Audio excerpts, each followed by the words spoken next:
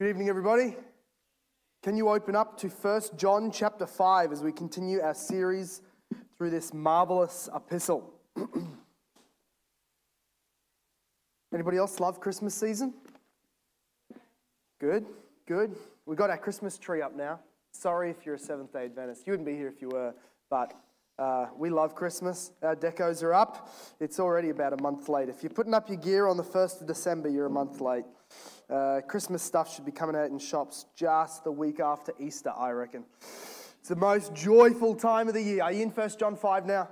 Let's read. Look, we've been going through this passage. This is John's epistle to the churches that by all accounts, historically, we think that he was ministering to these churches in much of his later years. So as an old man, having been all over really the world, having ministered as an apostle to the churches, he had done a lot of pastoring work. A lot of his sort of retirement years, his old man years were spent in Ephesus, in basically what is now today Turkey. And he was there living, preaching, visiting churches.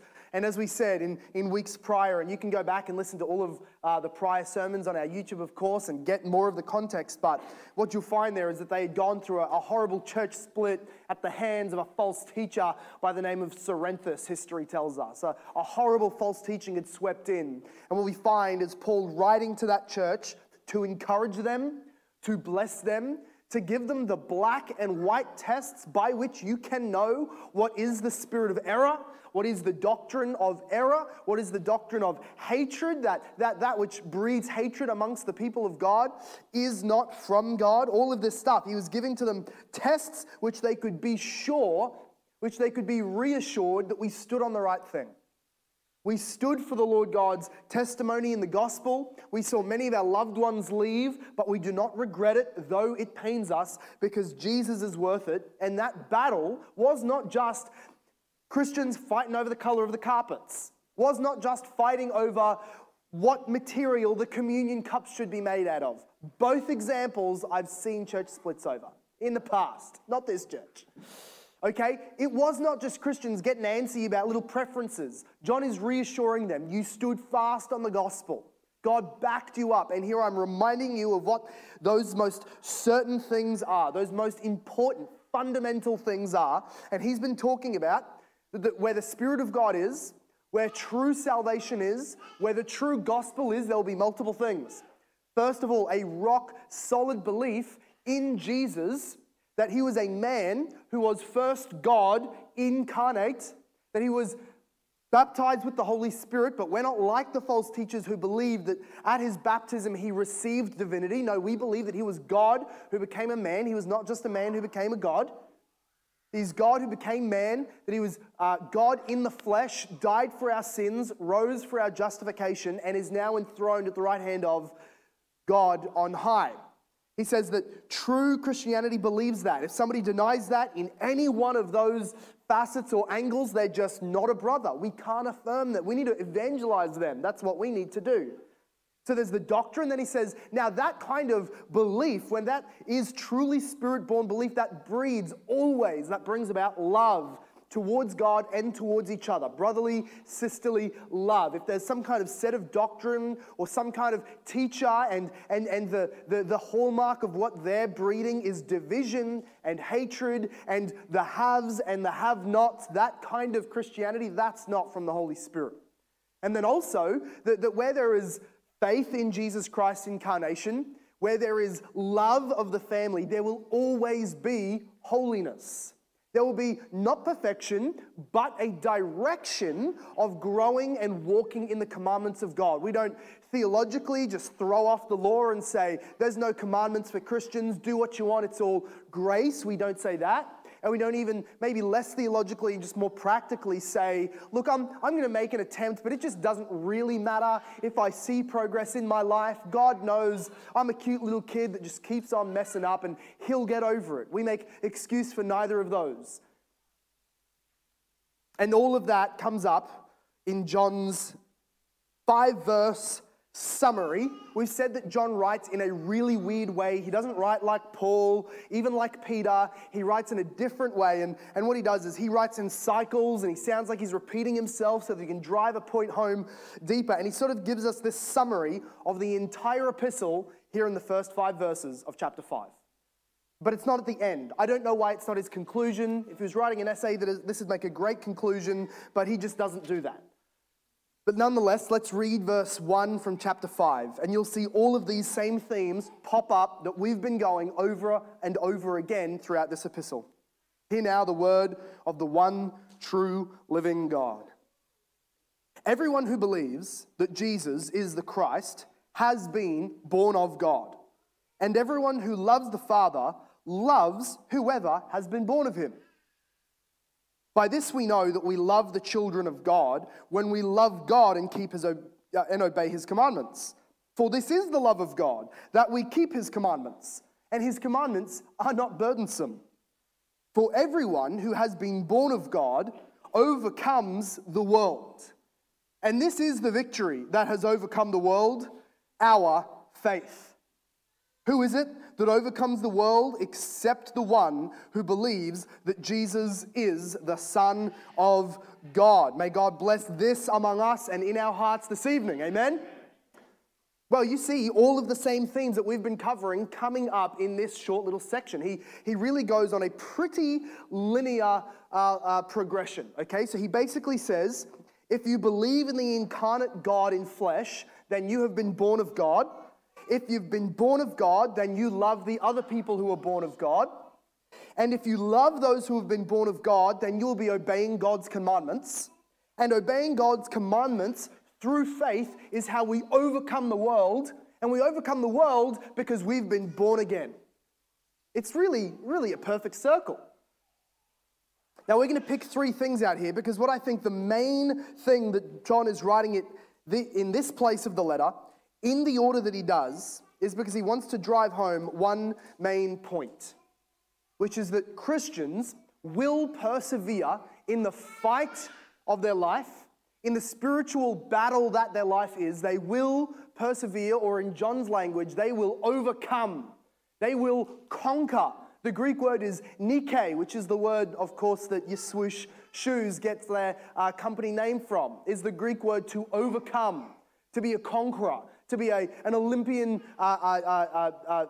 victorious athlete. That's where the word comes from in the ancient world. And John's point is that the reason that Christians overcome the world and are conquerors against their spiritual enemies is because they have been born from God, or because they have been given a faith that is of divine origin. So let's go through. We're going to look at the fact that regeneration creates faith. Then we're going to see that regeneration causes love and obedient faith. And then we're going to see that regeneration creates indestructible faith. And then we'll be finished. And we'll enjoy some meal and a Q&A. So go back in verse 1 with me already. What John says is, now notice the order in the language. This is why we do word by word, line by line, verse by verse, Bible exposition. Because there's an easy way to just sort of skim over, and hopefully I'm just preaching to the choir right now, but we're not a church who wants to just sort of pick a slog of scripture or half a verse or a little phrase or just a theme of scripture and then talk about it in our own humanistic ways and just talk about it in a way that riles you up and gets you excited because I've got a topic that you like, or I talk about the fact that you're overcomers and how easy that is to get people stirred up. Yeah, I believe, I'll declare that, I'm an overcomer, give me that blessing. None of that is what we are going to do. We go line by line and word by word because I want you to have your Bible, by the way. Can you open your Bible if you have one? Open your phone if you have one, because I like it when people are seeing what I'm preaching, going through line by line with me. The words say, everyone who believes that Jesus is the Christ has been born of God. Do you know what most people think that says? Or at least they think that this biblical teaching means? They think it's saying, everyone who believes that Jesus is the Son of God, everyone who has saving faith becomes born of God. That your faith precedes your regeneration. They think that what it means is you believe of your own free will, you hear the gospel, you muster up belief, you really concentrate, you pray the prayer, and because you've believed by faith, God makes you born again. But John's order is entirely opposite. He says, everyone who believes that Jesus is the Christ, that is saving faith, does so because they have been already in the past born of God. God's regenerating work whereby he makes us a new creature, a new spiritual creature, so that he infuses into us the resurrection life that Jesus had when he rose from the grave, the very life that Jesus has enthroned in heaven. That life is given to us, imparted to us, such that we have a revived, regenerated, renewed spirit. That happens, and then we believe. We're going to stick with John because it's the one author. This is what we call biblical theology rather than systematic theology. This is biblical theology where we look at what one author sort of says about a topic. That's just some seminary 101 for you. So go with me to John chapter 1. Not 1 John chapter 1, but John chapter 1, back in the gospel. Matthew, Mark, Luke, John. It's the fourth book in the New Testament if you're a new believer or if you are not super familiar with your Bible. John chapter 1.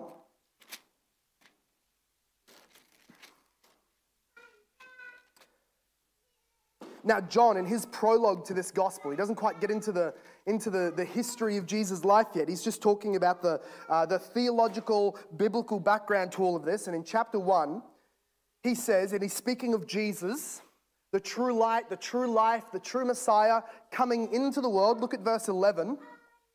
He came to his own, that is his creation. He came to the world that he had created.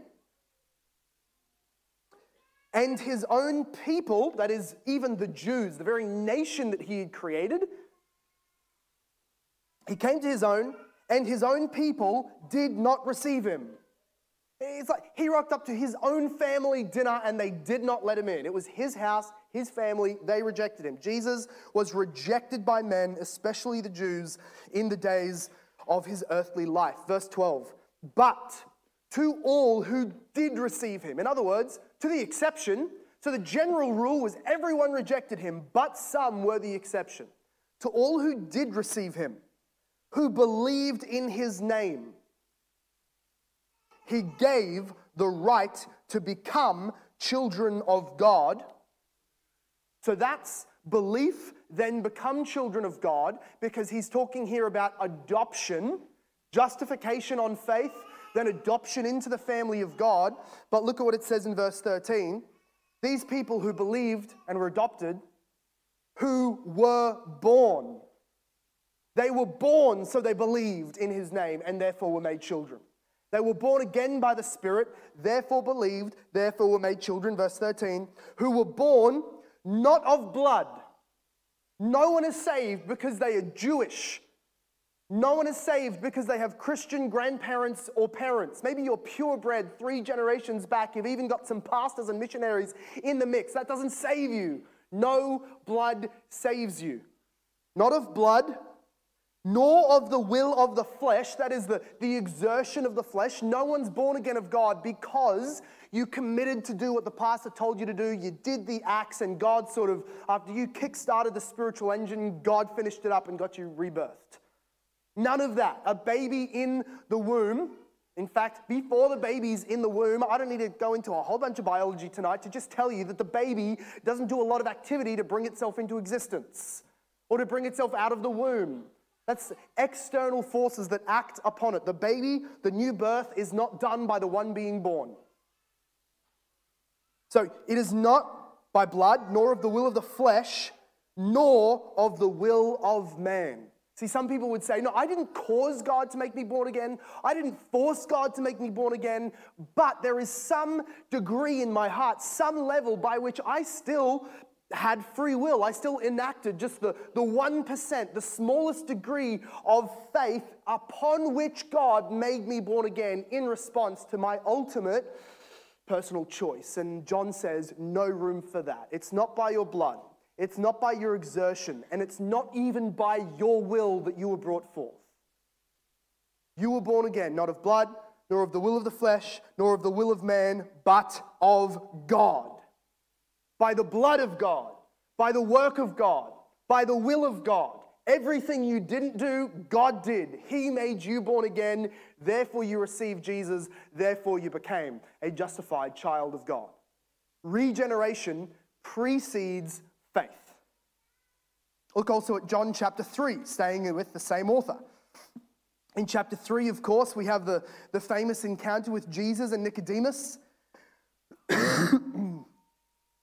And Jesus says in verse 3, truly, Nicodemus, truly I say to you, unless one is born again, he cannot see the kingdom of God. Now, what does he not say? He does not say, once you see the kingdom of God and enter it and believe in it, then you become born again. He doesn't say that. He says, without first being acted on by the Spirit, without first being brought forth through regeneration, without first being born again entirely by God's sovereignty, out of your dead state into life, you couldn't even see it. It was right in front of you. The king is literally standing in front of Nicodemus, and he said, you can't see who I am truly because you've not been born again. The being born again precedes the seeing the kingdom. And then he'll say again in verse 5, Jesus answered again, truly, truly, I say to you, unless one is born of the water and of the Spirit, he cannot enter the kingdom of God. So you already have that. You cannot see or enter until you're born by God. Or we'll go to John chapter 6, just in case you're not convinced that John is a 5-pointer. We'll go to John chapter 6 and look at verse 63 and verse 65. I love hearing the pages turn. He says in verse 63, right? So he's just said things that made a whole crowd walk away. He says to those who are angry at him by what he said, it's the Spirit who gives life. The flesh is no help at all. So he didn't become an Arminian between chapter 1 and chapter 6. He's sticking to his guns and saying, unless you are born of God's will only, you cannot believe. Therefore, your flesh, whether it's your will, your blood, your exertation, your working, none of that helps bring forth spiritual life. The Spirit alone gives life. The flesh is no help at all. The words that I have spoken to you are spirit and life. Verse 65, and he said, this is why I told you that no one can come to me unless it is granted him by the Father. God regenerates a person into new spiritual life and sight and breath, and then they see Jesus as the King of the kingdom. Then they mentally, spiritually comprehend the kingdom gospel, and then they have faith, which is the entry into that saving kingdom. We'll see one more time. Paul also in 1 Corinthians chapter 2, verse 12 through 14, he says, now we have received not the spirit of the world, but the Spirit who is from God, that we might understand the things freely given us by God. Then verse 14, the natural person, that is the person who's just been born, the human being, the normal human being, does not accept the things of the Spirit of God, that is namely the gospel, the kingdom. They do not accept the things of the Spirit of God, for they are folly to him. He's not able to understand them because they are spiritually discerned. He does not have the faculty, the software, if you would, to read what is being put into his system. The natural man needs to become a spiritual man. The dead man needs to become a living man. The sinful man needs to become a saint, and then being born again of God's Holy Spirit, he then believes in Jesus Christ and is saved. Everyone who believes, 1 John chapter 5 tells us, everyone who believes that Jesus is the Christ, has been born of God. I think that John is making this point because he's asking the question, having spoken about in chapter 4 the spirits of Antichrist that come against the church, in speaking again later on in chapter 4 about the temptation to hate people and therefore undo your profession of faith, really. In chapter 3, he was speaking about the lawlessness, the sin that tempts. In chapter 2, he was talking about false teachers and antichrists and the lures of the world and the temptations to walk away from the commandments. In chapter 1, he was addressing the false teaching that had come and spread about them. And now, as John's really bringing this thing to a close in chapter 5, he reminds them, why is the Christian, why are you able to look forward, look back, look around, surrounded by enemies though you may be, surrounded by temptations, surrounded by reasons that you may reasonably fall? Why are you able to have confidence that you will be standing firm in the day of Jesus Christ? How are you able to be sure, as he said in chapter 3, that when Jesus comes, you will not shrink back, but it will be a day of blessing, of peace, of drawing near, for you will be like him with confidence? How is that possible for humans in this world? And we're made of the same physical stuff as those other people who left the faith, became heretics, walked into unrepentant sin. How can we be confident in that? Because we have been born of God. We are new creatures, and that cannot be undone. Now, look at the end of verse 1. He says, not only is that the case, regeneration precedes faith, but also regeneration, where it brings about faith, it also brings about love and obedience. So, look at the end of verse 1 through to verse 3. And everyone who loves the Father loves whoever has been born of him. By this we know that we love the children of God, when we love God and obey his commandments. For this is the love of God, that we keep his commandments. It's really quite simple what he's saying. And if you read that and get it, but have a few questions about why he phrases it that way, we all have that question, but it's pretty simple. If you read that and think you understand it, you probably did. His logic is pretty simple. First of all, he makes the point. Now, this is parallelism that you see in the Bible. I want you to look at verse 1. It says, it speaks of the person who's saved, in the very first line, as being someone who believes that Jesus is the Christ. That's how he describes the saved person. And he says, the saved person has been born of God. And then he goes back and speaks of that saved person, but using a different language. Which means what he's about to say is the same as somebody who believes in Christ. So he says, everyone that believes in Jesus is born of God. Then he goes back and says, and everyone who loves the Father loves those who have been born of him. So he's equating those who believe in Jesus and those who love the Father, which is very much what John has already said all throughout his gospel, especially chapter 14. No one comes to the Father except through me, Jesus. But there's no way, we don't make any room for people to be able to say, well, they're in another religion, I know they reject Jesus, but they love God. No, friends, Jesus made it directly exclusive, intentionally clear. There is no way to love the Father except to know the Son. There is no way to have eternal life except to know Jesus.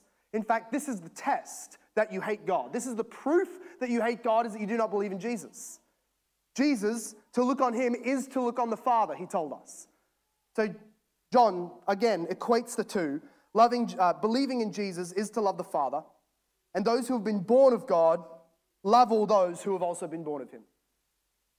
So, you love your brothers and your sisters. We've gone over that almost ad nauseum in all of the previous sermons. John has labored this point. But what's interesting is that he says, really in verse 2 and 3, that the proof that we love others, first of all, is that we love God. Look at this. Verse 2. By this... right, this is how we know that we love the children of God. And you think it would say, you serve them, sacrifice for them, whatever. But in fact it says, the proof that you love your brothers is that you love God. We've even seen him do it the opposite way, where he says, now the proof that you love God, this was back in verse 20 of chapter 4, the proof that you love God is that you love people. And now he's saying, no, the proof that you love people is that you love God. Christian love to the triune God through the name of Jesus is the only way to begin genuine love.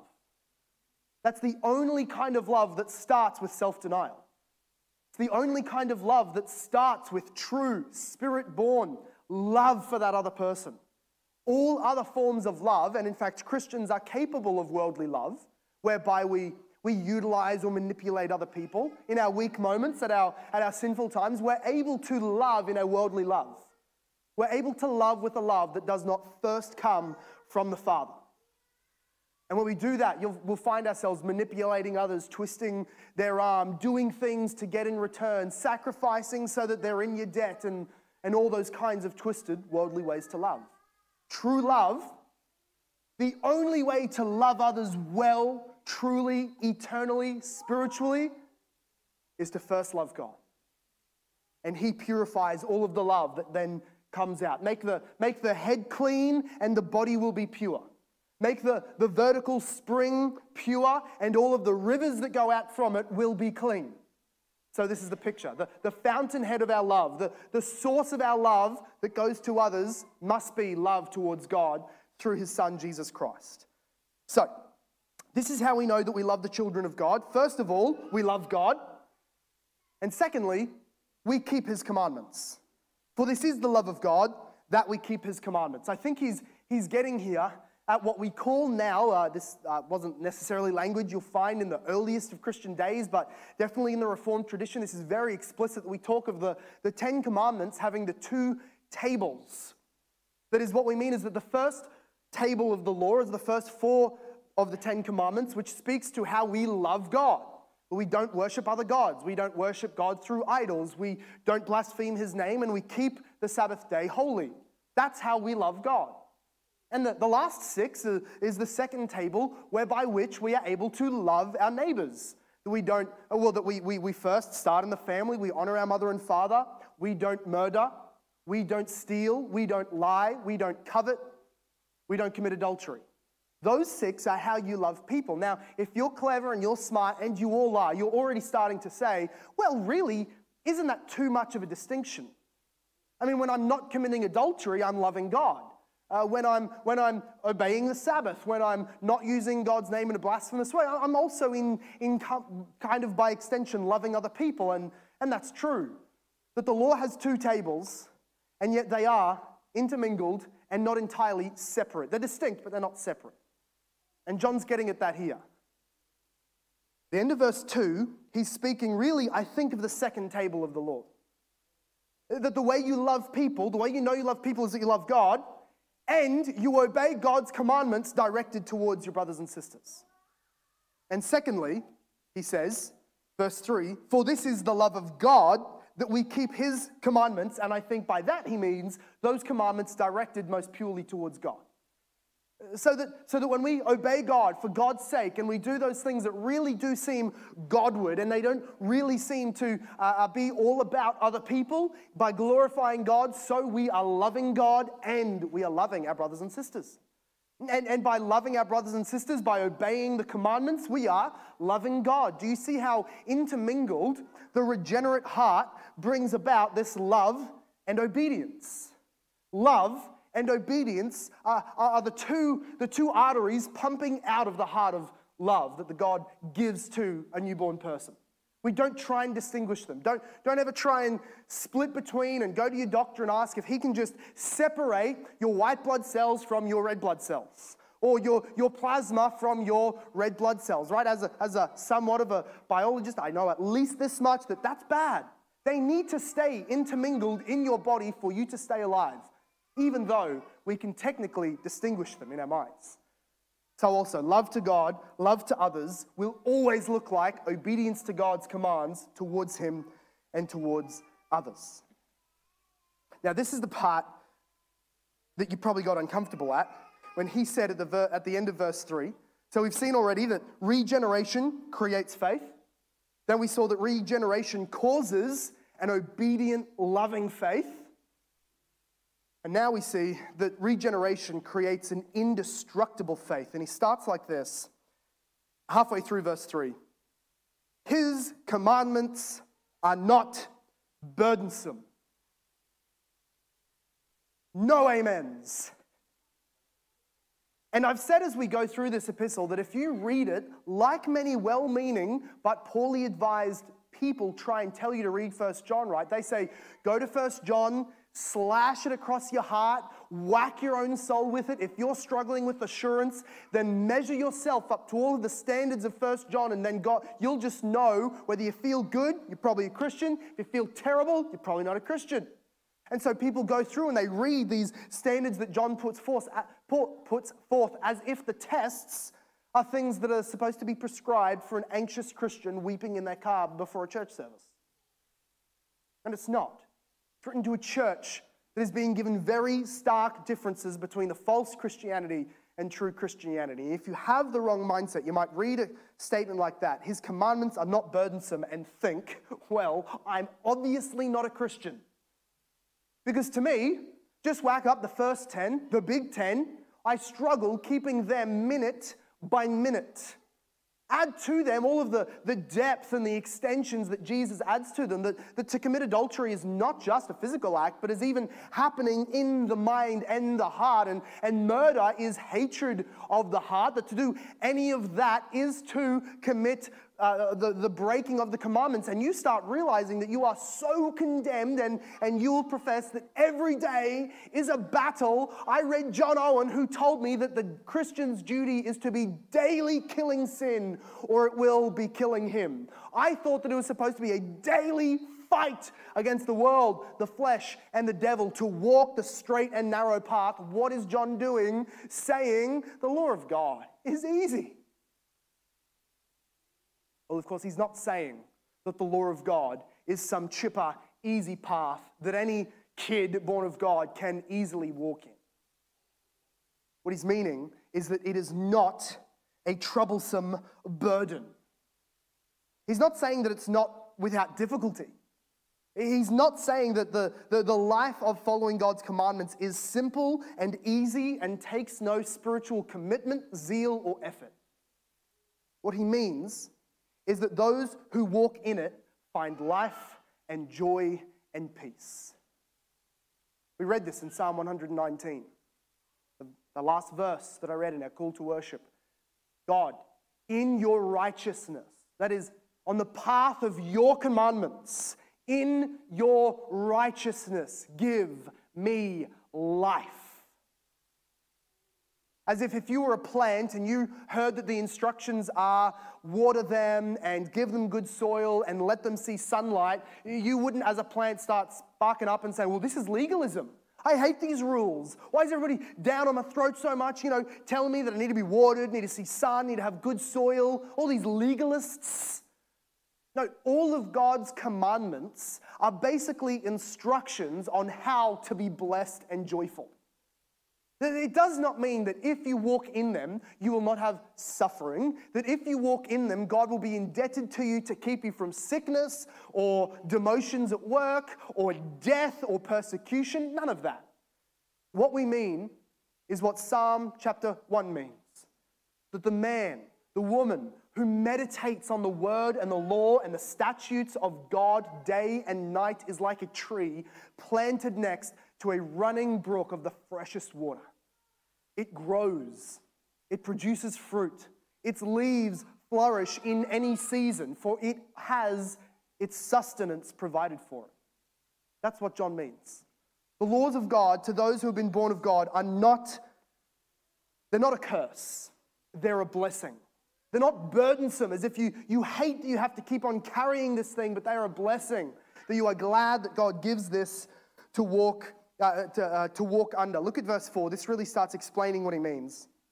His commandments aren't burdensome because. Okay, why are the commandments of God not a curse to Christians? Because everyone who's been born of God overcomes the world. God's laws are not without difficulty, but our victory over lawlessness has been assured, and because of that, we're able to delight in the law, though it takes zeal and effort and tiresome work to obey them. Because we have been born again, because our confidence is in the fact that we will overcome the world, therefore we are able to labor on in weakness and rejoicing. For in our weakness, Christ's power is displayed. We just sung this in All I Have is Christ, that phrase that says, the sin that promised joy and life has led me to the grave. That's the burdensomeness of sin. It promised pleasure, promised joy, promised life, but it led me to the grave. But God's commandments are quite the opposite. They promise joy and life, and they deliver. And therefore our life is lived under that banner. His commandments are my obedience, and they are not burdensome, like we sang. Now, Lord, I would be yours alone, and live so that all might see. The strength to follow your commands could never come from me. O Father, use my ransomed life in any way you choose, and let my song forever be, my only boast is you. What he's getting at.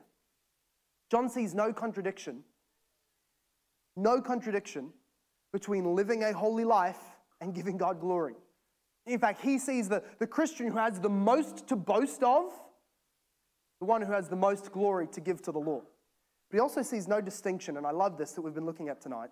He sees no distinction between God, the heart of God, and God's law.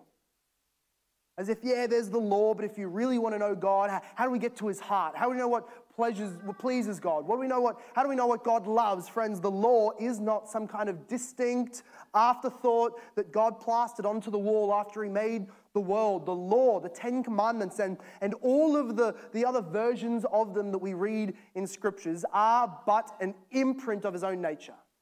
They're an x-ray of his own heart. This is what God loves. This is who God is. The 10 Commandments show to us God himself. If we think that there's a division there, we won't obey because we want to love. But we don't understand that to love God is to love his law and obey them. It is for us joy and peace. And then what he says at the end of verse 4 and 5, I love this about overcoming. The victory for Christians. Why we overcome is first of all because we've been regenerated with a faith that comes from God. We are regenerated into an obedient love, and therefore we act over and above what the world throws at us. And thirdly, we see that regeneration creates this indestructible faith within us. Verse 4 says at the end of it, and this is the victory that has overcome the world, our faith.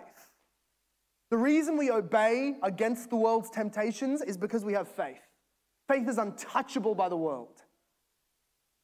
Verse 5, who is it that overcomes the world except the one who believes that Jesus is the Son of God? You see, the world, it can overcome every part of you except your faith. Every part of you is born from the flesh, belongs on the earth, and will be left behind until your resurrection. But your faith is eternal. Your faith is indestructible, and as we sang, in the resurrection, in glory, it turns into sight. But faith is indestructible. The world tries and tempts the eyes, but we don't live by sight. We live by faith. The world tempts through your surrounding circumstances, but faith grasps that which is above every circumstance and in heaven. The world tempts us through belongings, but faith holds and knows that our inheritance is guarded for us in heaven. The world tempts us through experiencing the pleasures of sin, but faith knows that obedience is the delightful path. The world tempts us to despise God and his law, but faith loves God and loves his law. The world tempts us to destroy and throw away our faith, but faith is forged by God, faith is given from heaven by God, and faith is upheld and sustained by God, and so it cannot be destroyed. The Christian faith, because it has been given by God, is indestructible. You know the mythology of the Norse, that they believe that Thor's hammer had been forged by the gods, and that's why on this little earth, it is not able to be overcome or destroyed or defeated because it's not from here. It's made by something higher, something bigger, something greater that cannot be destroyed by the petty earthly powers. That's what John says. Your faith, forged by God in heaven. implanted into you when you were born again. It's indestructible. It cannot be overcome. We'll finish by just looking at some of the references, and you can go to Revelation 2 and 3. Revelation 2, chapter 2 and chapter 3. This is where John, the same writer, the same author, uses the same word. But in fact, it's not so much John's words, it's Jesus' words. This is taken, these 7 quotations that we'll see are all taken from Jesus' letters to the churches. He's dictating John what to write down, and this is what he says. At the end of each letter, he says to this suffering church, to this struggling church, he makes promises to the overcomers. He makes promises to the conquerors. Verse 7 of chapter 2, he says, "To the one who conquers, I will grant to eat at the tree of life, which is in the paradise of God." Do you hear the echo of Eden? Chapter 2, verse 17, he says, "To the one who conquers, I will give some of the hidden manna, and I will give to him a white stone with a new name written on the stone that no one knows except the one who receives it." That'd take too long to explain all of it, but you get a special gift from Jesus for overcoming. "To the one who conquers and who keeps my works until the end." This is chapter 2, verse 26.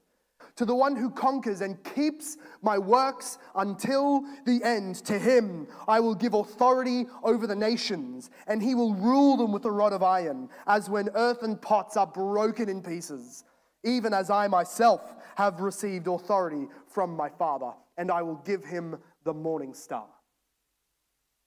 Chapter 3, verse 5. "The one who conquers will be clothed thus in white garments, and I will never blot out his name out of the book of life. I will confess his name before my Father and before his angels." Chapter 3, verse 12. "The one who conquers, I will make him a pillar in the temple of my God. Never shall he go out of it, and I will write on him the name of my God, and the name of the city of my God, the New Jerusalem, which comes down from my God out of heaven, and my own new name." Chapter 3, verse 21. "The one who conquers, I will grant him to sit with me on my throne, as I also conquered and sat down with my Father on his throne." What a glorious way for the omnipotent God in flesh, Jesus Christ, to speak to us humans, that he's made born again by his Spirit, and make all of these marvelous promises.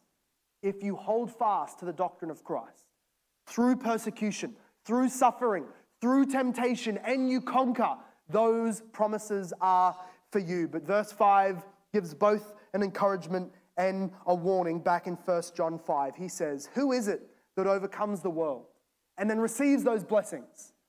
Who is it that overcomes the world except the one who believes that Jesus is the Son of God? That Jesus is the one who came and lived the perfect life we could not live. The one who believes that Jesus is the Son of God who came and died in our place and for our sin. The Son of God who rose triumphantly in resurrection, and the Son of God who was lifted up and seated on the right hand of God on his throne.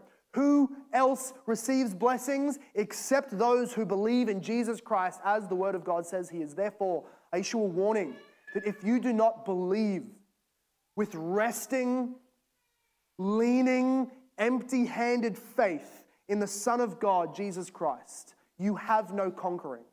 You have not overcome the world. You have not received eternal life.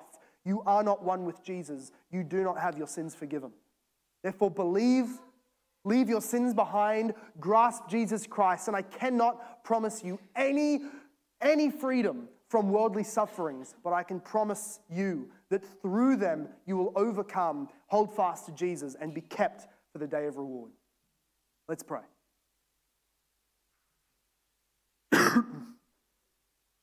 Father God, we thank you for the Lord Jesus Christ, who though he was weak in humiliation, and though he was a child in a manger, and though he was a baby in the arms of a woman, and though he was a young man growing up, though he was all of these things, Lord, he was proven by the Spirit to be the Son of God, the descendant of David, the King of the nations. because he rose triumphantly and victoriously in the resurrection. We thank you, God, that you gave to him a throne to sit on, whereby he rules and reigns and he judges. And right now, Lord, he receives any who come to God through him. God, I pray that tonight there would be new faith, new regeneration, that people would be born again to believe in Jesus and therefore enter the kingdom by believing and resting on the soul-saving King. I pray, Lord God, that we who have come to know him would know that the throne room is open to us. We can go to pray. We can go to be renewed. We can go to be strengthened and revived.